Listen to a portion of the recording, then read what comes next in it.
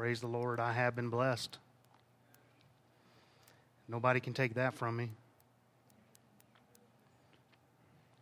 All right, I believe we're going to be in Numbers 32 at some point. If you want to go ahead and just find your place there, maybe make a mark. I'm going to read a lot of scriptures tonight. I'm going to read a lot leading up to our text. You don't have to turn to those, and then we're going to probably look at some together, I think, if time permits. So, Numbers 32, yeah. So as we approach our 40th anniversary this November, we're making application to our church by considering the children of Israel crossing into the promised land. It was 40 years until they did so. And so I think there's some applications we can draw from this. Our theme this year is from Deuteronomy 2:7, as you see on the banners. These 40 years the Lord thy God has been with thee, thou hast lacked nothing. And we're now several weeks into this series, so I'm not going to recap all that we've covered. But last week we saw that God brought us out that He might bring us in. I believe God has even greater blessings in store for us on the other side of 40 years. Just talking to Brother Del Vecchio before service and just how Sunday nights are dying off out there. And we have a lot of people out of town, and that's part of the decrease today, but people squeezing in vacations before school starts. And, let's just stay with it, amen? I like the uniqueness of that. And we just need to stay faithful to God and His Word. And we need to be all in, not on the outside looking over at what it could be. And actually, that's what I want to talk about tonight, because God intends for all of His children to be brought all the way into the land of promise, to enjoy the promises of God, to enjoy the blessings of God.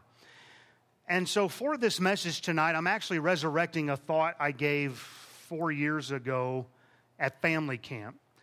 And, of course, we're going to apply it differently. It's not going to be the same message, so if it sounds familiar, don't tune me out. Amen. Pretend like you haven't heard it yet. But I believe it's an important observation tonight that will greatly affect the outcome of our church going forward. Now, as I said, our text will be from Numbers 32, but before we read our text, I'm going to read several other passages leading up to our emphasis. The promise that God had a land prepared for the children of Israel to inherit went all the way back to Abram. Now, let that just sink in for a minute. Because we're talking about a promise that from this point dates back over 400 years. And it's important to keep this in mind. And here's the children of Israel. They're about to cross over the River Jordan. That's where we've been kind of building up to. We just haven't got there yet. They're about to cross over the river into the land of promise. And for 400 years, this promise was still out there, yet unfulfilled. I don't know if it was spoken about much while they were in Egypt. You might think perhaps it would be. But you also might conclude that it's out of sight, out of mind. Right? I don't know. We're not really told, because the Bible in one verse leaps about 400 years. And so I don't know if they were out of sight, out of mind, but the promise was still there. It just wasn't fulfilled yet. 400 years goes by down in Egypt, as God had foretold Abraham. He said, look, you're going to sojourn down there, your descendants, for 400 years. Anyway, we've already seen that in a past message where Israel finally cried out to God, and God sent Moses to deliver the people out of Egyptian bondage. And remember, God brought them out that He might bring them in. And when they came out, and God took them away to where they were on the edge of Canaan land, and they decided they wanted to send 12 spies in. This is a whole other message too. We already covered this. But remember that 10 of those spies, they brought back a bad report, and they were so successful. I hate to use that term, but my vocabulary is very limited. And so they were very successful at discouraging the entirety of the children of Israel. And it was so bad, with the news they brought back and the way they were able to influence the nation, with the exception of Joshua, Caleb, and probably Moses, maybe Aaron, I don't know, but for sure Joshua and Caleb, they were the ones saying, let's go. And it was so bad, these 10 spies, that they requested to return back to Egypt. But that wasn't all. They also said, either we go back to Egypt or I'd just rather die in this wilderness. In fact, the Bible says in Numbers 14:2, and all the children of Israel murmured against Moses and against Aaron. And the whole congregation said unto them, would God that we had died in the land of Egypt, or would God that we had died in this wilderness? Well, they got their wish. God said in Numbers 14, verses 28 and 29, as truly as I live, saith the Lord, as ye have spoken in mine ears, so will I do to you. Your carcasses shall fall in this wilderness. So a generation had to die off. And Numbers 32:13, this isn't our text yet, but it says, and the Lord's anger was kindled against Israel, and he made them wander in the wilderness 40 years, until all the generation that had done evil in the sight of the Lord was consumed. And because of their unbelief, they could not enter in the land. God gave them 40 years in the wilderness so that all those who were 20 years old and upward would die. Now, I don't know how many that is in here tonight, but just imagine if God looked at this church and said, you know what, you're not showing the right kind of faith. You don't believe my word. All of you that are 20 years old and up, blessings aren't going to fall upon this church until you die. I mean, just imagine that. Not that God won't take care of us, but you won't get into the promised land. So this generation has to die. And those 20 years old and upward had to pass off the scene. Hebrews 3:19 says, so we see that they could not enter in because of unbelief. But don't you think as they're wandering in the wilderness that they were talking about the good land to come? Does that sound fair? That as they're in the wilderness and they know maybe as a parent that we're going to die, but I could look at my children and say, you know what? God has something better for you. There will come a day that you will leave this wilderness and you will enter into the blessings of God. I'm sure that was talked about. And no doubt they spoke to their children of the day that they would no longer be in the wilderness. I can imagine they would have longed for the day that they would enter in. Everybody with me? God told Moses from the burning bush, and I am come down to deliver them out of the hand of the Egyptians and bring them up out of the land unto a good land and a large, a land that floweth with milk and honey. They knew that this was a land blessed by God. And even when the spies came back from searching out the land, remember they come back with proof. They've got the grapes. They brought back some fruit. And they had the evidence in their hand that what God had said was true and that land was going to be worth inheriting. And the spies even said, surely it floweth with milk and honey. Let me read you some other descriptions here. From Deuteronomy chapter 6, verses 10 and 11, it says that they would have great and goodly cities, which thou buildest not, houses full of good things, which thou fillest not, and wells digged, which thou diggest not, vineyards and olive trees, which thou plantest not. And then God says, you're going to eat and be full. In Deuteronomy chapter 8, verses 7 through 10, it says, for the Lord thy God bringeth thee into a good land, a land of brooks. I didn't write the book. A land of brooks, of water, of fountains and depths that spring out of valleys and hills, a land of wheat and barley and vines and fig trees and pomegranates, a land of oil, olive and honey, a land wherein thou shalt eat bread without scarceness, thou shalt not lack anything in it, a land whose stones are iron, and out of whose hills thou mayest dig brass. When thou hast eaten and art full, then thou shalt bless the Lord thy God for the good land which he hath given thee. I mean, just think about what they knew was in store. In Deuteronomy 11, verses 11 and 12 says, but the land whither ye go to possess it is a land of hills and valleys, and drinketh water out of the rain of heaven, a land which the Lord thy God careth for. The eyes of the Lord thy God are always upon it, from the beginning of the year even unto the end of the year. And in Ezekiel 20 and verse 6, as it's kind of looking back on some things, it says that that land that God had prepared for them was the glory of all lands. This was a big deal. Many times God had repeated that he was going to bring them into this great land. And how exciting that one day we're going to cross over. And here they are. Now picture it in your mind. Here they are after 40 years, and I don't know about you, but I always kind of get tickled when I think about that last person dying. You know, are they going, come on, you can do it. Yay, we can go in. I don't know if they did that, but so here they are. Just kind of picture it. They're on the edge of the wilderness. They're on the edge of Jordan's river, the River Jordan. They can see the land. It's right over there.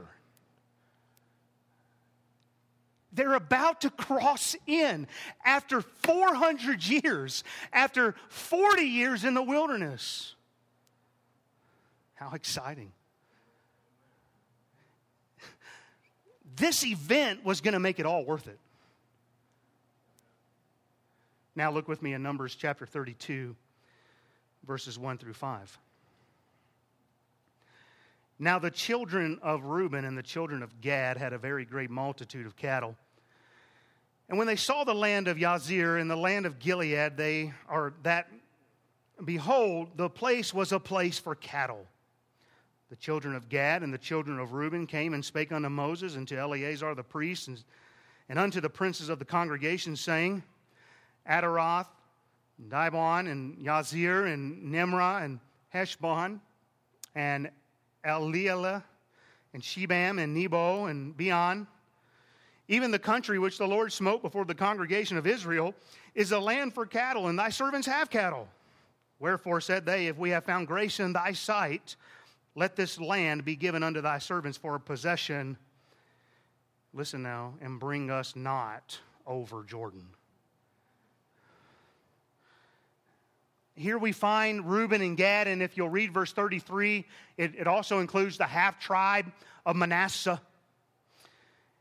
And these 2.5 tribes, after all of that, get to the edge of the promised land, and they say, we don't want to go over. Now that's 20% of Israel.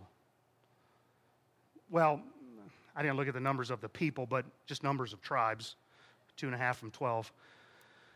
So it's right around 20% of Israel who would rather stay in the wilderness than enter the promised land. But what would cause them to want to do this? Why, after 40 years and all the promises of how good the land would be, did the tribes of Reuben, Gad, and the half-tribe of Manasseh stay on the other side?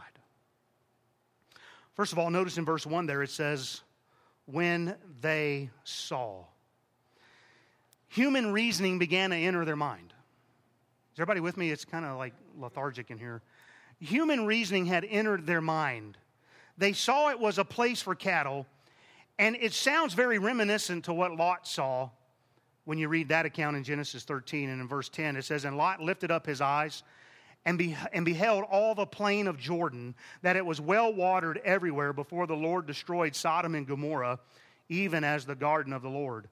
And what's interesting is, as you keep reading that account, it goes on to say this, that Lot chose him all the plain of Jordan, and Lot journeyed east, while Abraham continued to dwell in the land of Canaan. Now, clearly the east side of Jordan had some appeal to it. Would you agree with that? Lot looked up and said, it's well watered and makes sense to me. I got a bunch of cattle, and so I want to go over there. There was an appeal to that side of the Jordan. But just as it didn't end well for Lot, it's not going to end well for this 2.5 tribes. When they viewed the land, they concluded, as they looked over, as they looked upon the land they stood upon, they concluded, this is all we need right here. We're good. This land will be sufficient. This land has enough grass for us, and we'll be able to make a livelihood for us here. This needs to be where we stay. So they say in verse 5, let this land be given unto thy servants for a possession, and bring us not over Jordan. Now, we can't always know the mind of God, but I wonder what he felt at their request. You ever wonder those things? I mean, here's 40 years has elapsed. They've been looking forward to this, so we thought. 400 years since the promise was given. It's all about to happen. And I wonder what God felt when they said, you know what, I don't want to go in. And I know now as a pastor how heartbreaking it is to want to see people, to want to see a church enter into the full blessings of God, but then witness those who just simply don't want to. I would think in a sense, the text doesn't say, but I would think in a sense it somehow broke the heart of God. And just imagine after 40 years of dwelling in the wilderness, 400 years since the promise, you get right to the edge of God's intended blessing for you, and you look at it and you turn your back on it and say to God, thanks, but no thanks. Look at verse 19 of this chapter. For we will not inherit with them on yonder side Jordan or forward, because our inheritance is fallen to us on this side Jordan eastward. Now, this is interesting. They make it clear that they are not going to inherit with the rest of Israel on the other side of Jordan. And they say, because our inheritance has fallen to us on this side. But according to whom? At what point did God ever say the promised land was going to include inheritance on the east side? Proverbs 20:21 says, an inheritance may be gotten hastily at the beginning, but the end thereof shall not be blessed. They saw with their eyes, they turned their backs on God for what he had for them. And listen, they turned their backs on what God had for them without ever seeing it. You know, I at least want to see what's behind door number 3. Amen. Some of you are like, what show is that? But anyway, they didn't even see it first. And what they did know of the land is that it was a land that flowed with milk and honey. They had the promise of God. Not to mention, I want you to listen to this, what God said about the land in Deuteronomy 11:15. And I will send grass in thy fields for thy cattle, that thou mayest eat and be full. God promised grass for their cattle. So why would they conclude it would be better grass on the east side? Did they know better than God? Well, they certainly acted like it.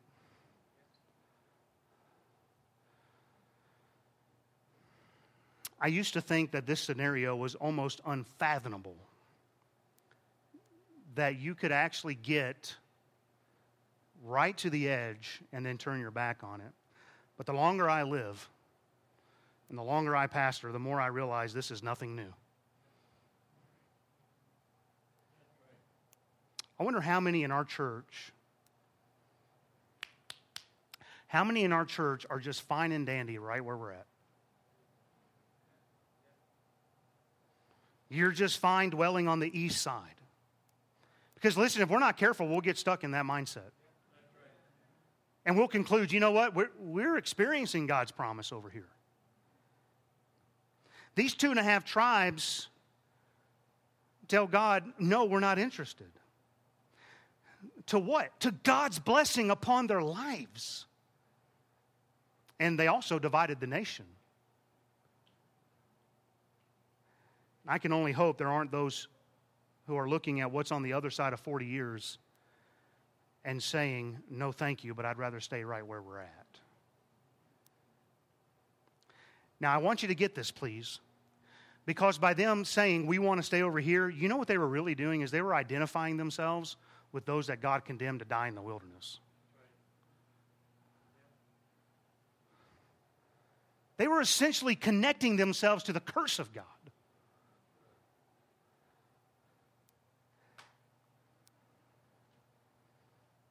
I don't want to stay anywhere where it's just good enough where we're at.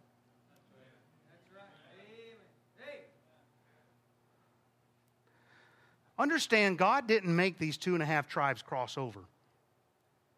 He granted them their request. He allowed them to possess the land on the east side of Jordan, but it's clear God intended the land on the west side to be the possession. It was the promised land. Now you may be thinking, what's the big deal? Is there really that big a difference? Well, according to Scripture, there is. The Bible makes a clear distinction between the two inheritances. Those on the east side, it wasn't God's inheritance for them. Notice in our text that nowhere did these two tribes go to God.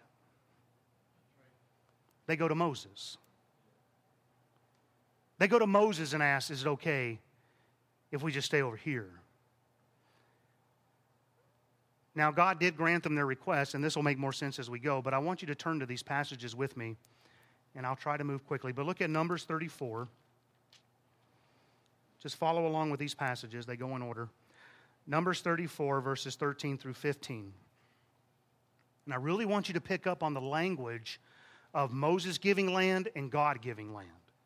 In Numbers 34, beginning in verse 13, it says, And Moses commanded the children of Israel, saying, This is the land which ye shall inherit by lot, which the Lord God commanded to give unto the 9 tribes and to the half tribe. For the tribe of the children of Reuben, according to the house of their fathers, and the tribe of the children of Gad, according to the house of their fathers, have received their inheritance, and half the tribe of Manasseh have received their inheritance. The 2 tribes in the half tribe have received their inheritance on this side Jordan, near Jericho, eastward toward the sun rising. Go to Deuteronomy chapter 3. And so we saw there, God makes a distinction between the tribes, the 2.5 and the 9.5. Deuteronomy chapter 3, let's read beginning in verse 12. And this land which we possessed at that time from Aor, that's the best I can do, amen, which is by the river of Arnon and half Mount Gilead and the cities thereof, gave I unto the Reubenites. Listen now, gave I unto the Reubenites and to the Gadites and the rest of Gilead and all Bashan, being the kingdom of Og, gave I unto the half tribe of Manasseh, and all the region of Argob, with all Bashan, which was called the land of giants. Yair, the son of Manasseh, took all the country of Argob unto the coast of Geshuri and Maathai, and called them after his own name. Bashan, Havoth, Yair, unto this day. And I gave Gilead unto Machir, and unto the Reubenites, and unto the Gadites gave I Gilead, even unto the river Arnon, half the valley and the border, even unto the river Jabbok, which is the border of the children of Ammon. The plain also in the Jordan, and Jordan and the coast thereof, from Chinnereth even unto the sea. I practice these, I promise. Even the salt sea under Ashdoth Pisgah eastward. And I commanded thou at that time, saying, The Lord your God giveth you this land to possess it.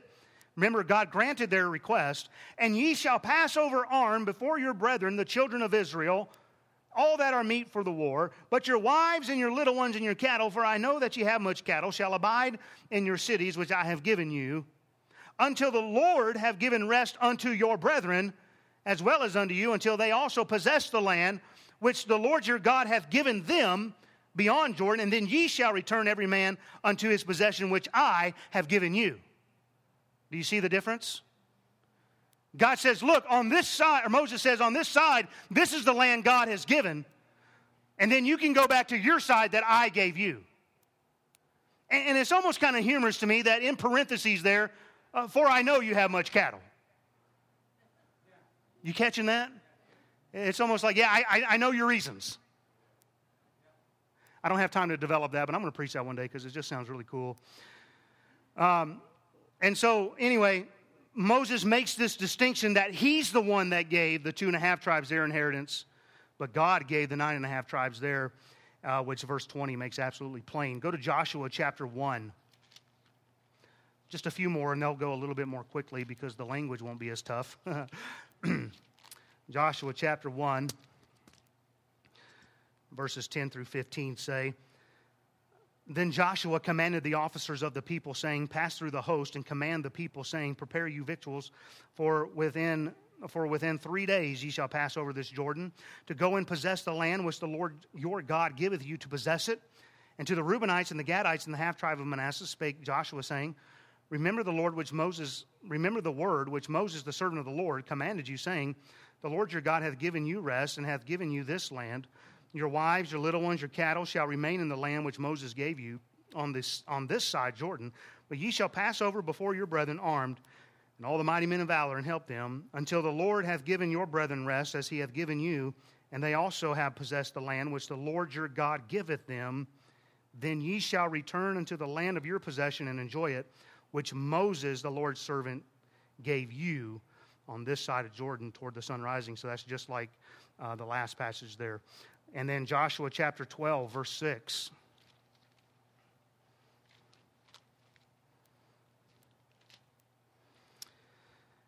I cut out some of this for sake of time, but verse 6 says, Them did Moses, the servant of the Lord, and the children of Israel smite. And Moses, the servant of the Lord, gave it for a possession unto the Reubenites, the Gadites, and the half tribe of Manasseh. And so what we're seeing here is after all those that were defeated, it said that Moses is the one that gave the 2.5 tribes their inheritance. Chapter 13, verses 7 and 8. Now therefore divide this land for an inheritance unto the 9 tribes and the half tribe of Manasseh, with whom the Reubenites and the Gadites have received their inheritance, which Moses gave them beyond Jordan eastward, even as Moses, the servant of the Lord, gave them from, how far am I going here? Oh, just verse 7 and 8. So we're good there. So we see Moses is the one that gave them. Chapter 18, verses 6 and 7. We're almost there. Chapter 18, beginning in verse 6, says, Ye shall therefore describe the land into 7 parts, and bring the description hither to me, that I may cast lots for you here before the Lord our God. But the Levites have no part among you, for the priesthood of the Lord is their inheritance. And Gad and Reuben and the half tribe of Manasseh have received their inheritance beyond Jordan on the east side, which Moses, the servant of the Lord, gave them. Now, the last reference will be Joshua chapter 22, verses 1 through 9. Then Joshua called the Reubenites and the Gadites and the half tribe of Manasseh, and said unto them, Ye have kept all that Moses, the servant of the Lord, commanded you, and have obeyed my voice in all that I commanded you. Ye have not left your brethren these many days unto this day, but have kept the charge of the commandment of the Lord your God. And now the Lord your God hath given rest unto your brethren, as he promised them. Therefore now return ye, and get you unto your tents, and unto the land of your possession, which Moses, the servant of the Lord, gave you on the other side Jordan. But take diligent heed to do the commandment and the law which Moses, the servant of the Lord, charged you, to love the Lord your God, to walk in all his ways, and to keep his commandments, and to cleave unto him, and to serve him with all your heart and with all your soul. So Joshua blessed them and sent them away, and they went unto their tents. Now to the one half of the tribe of Manasseh Moses had given possession in Bashan, but unto the other half thereof gave Joshua among their brethren on this side Jordan westward. And when Joshua sent them away also unto their tents, then he blessed them. And he spake unto them, saying, Return with much riches unto your tents, and with very much cattle and silver, and with gold, and with brass, and with iron, and with very much raiment. Divide the spoil of your enemies with your brethren. And the children of Reuben and the children of Gad and the half tribe of Manasseh returned and departed from the children of Israel out of Shiloh, which is in the land of Canaan, to go into the country of Gilead, to the land of their possession, whereof they were possessed, according to the word of the Lord by the hand of Moses. And so we see, as we read these, you may think that this is simply semantics. Because we read God gave them that land. We read Joshua gave them some land on the other side, and you may think this is all a lot to do with nothing, but I think it's clear. I think there's a lesson here for us, because the Bible makes it absolutely clear that Moses is the one that gave them that land, and God's the one that gave them that land. Is everybody with me? And there's a lesson here, because the Bible tells us all the things that happened unto them were for our ensamples, for our admonition. Paul wrote that. And we can have the land God has promised, or we can claim our own inheritance on the east side within the wilderness. And we can just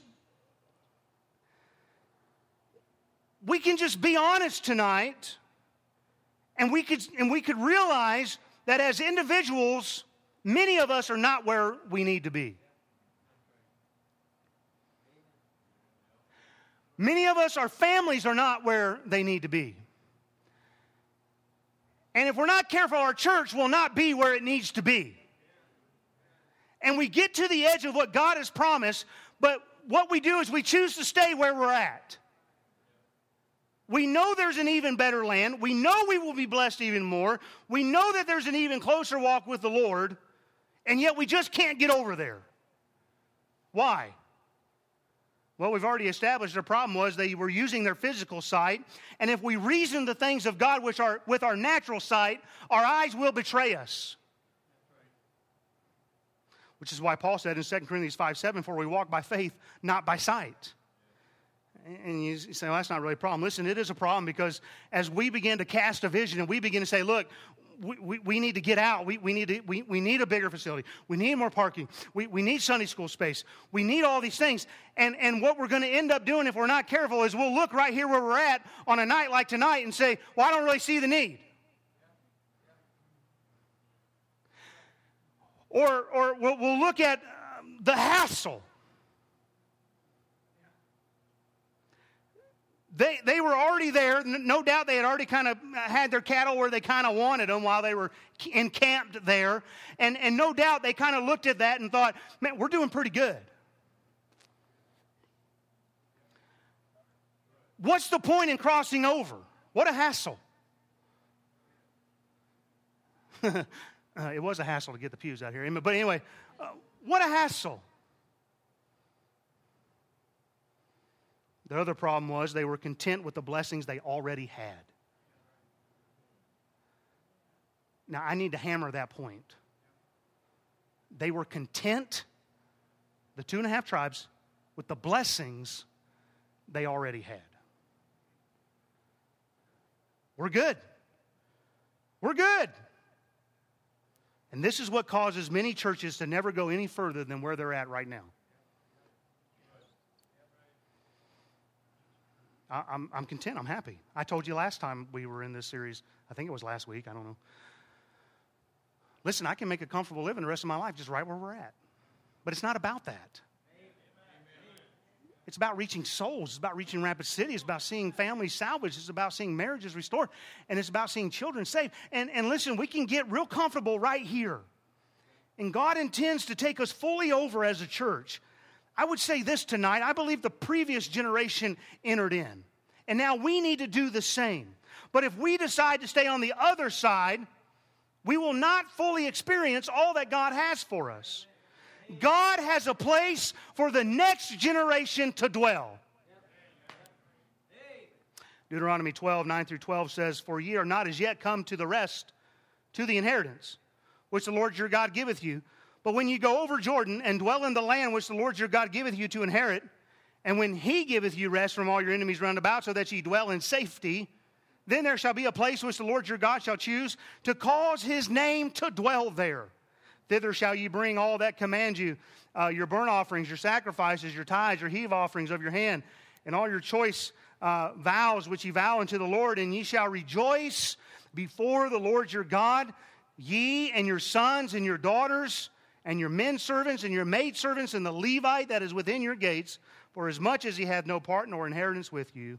Now, according to that passage, there is going to be rest, there's going to be safety, there's going to be joy if we dwell where God has prepared for us.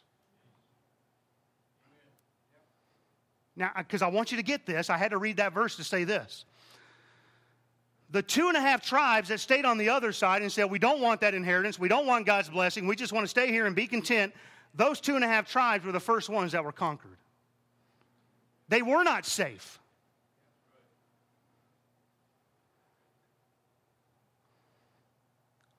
Second Kings chapter 10, verses 31-33 say, but Jehu took no heed to walk in the law of the Lord God of Israel with all his heart, for he departed not from the sins of Jeroboam, which made Israel to sin. In those days, God began to cut Israel short. And Hazael smote them in the coast of Israel from Jordan eastward.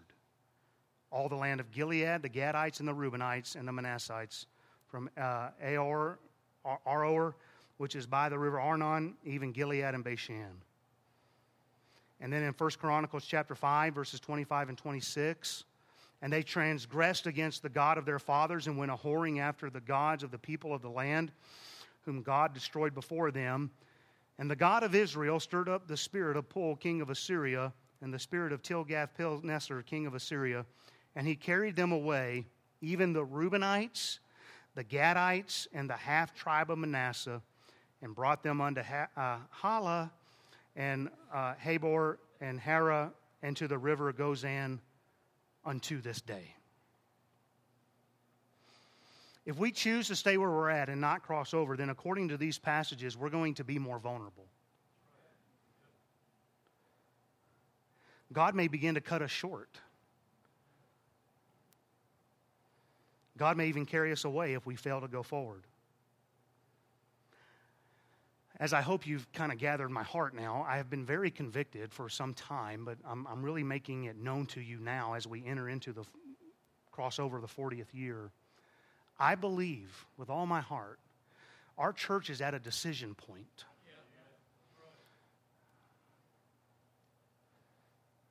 We must decide whether we're going to cross over or stay where we're at. Was the grass good on the east side? Yeah. I mean, it was enough for their cattle anyway. It must have been. Was there life on the east side of Jordan? Yes. Needs would be met. They could build houses and all that. But wouldn't you agree that what God had prepared for them would have been far better? Remember that good is the enemy of best. There was abundant life in the promised land where they didn't even need to build, furnish, plant, or dig. So why should we desire where God has not promised?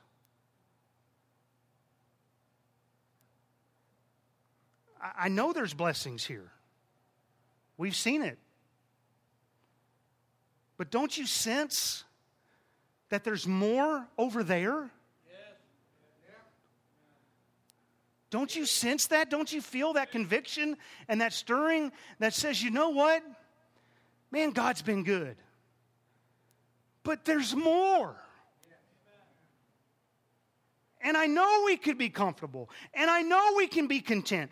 And I know that God's doing great things. And listen, I'm happy about that. But that's not what I want at the end of my life. I don't want to stand before God and say, well, Lord, the people were just so content on the east side, we never went forward. We must cross over. I don't want to be content. I don't want to finish my life in the wilderness.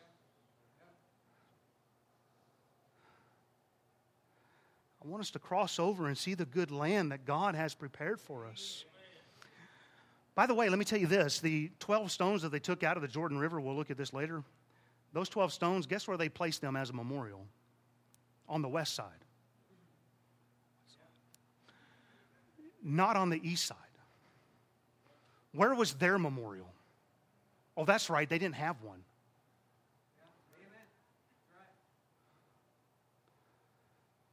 I believe the generation before us had their memorials. We're still reaping the benefits of that, if you're around my age. But I want to tell you, it's time for this generation to build some memorials. I hope you're with me. I say, let's do this thing. Let's not just stay on the edge of God's best, but let's leave good behind and let's get in on God's best. Will you cross over? Will our church cross over? I want the land that God has in store for us. Amen. Let's pray. God, we love you tonight, and I pray that the thought was communicated effectively by the Holy Spirit, that we are at a decision point, that we need to decide whether we're going to grow content or if we will cross over. And so, Lord, as we surpass 40 years as a church, I hope that we're not like Reuben and Gad and the half-tribe of Manasseh. that we don't just say we want to stay where we're at, but that we will trust God for the land that He has prepared, where the milk and the honey flow. God help us just to unite, be unified of one accord, to go forward for the cause of Christ. I ask it for His sake. Amen. Let's stand, please.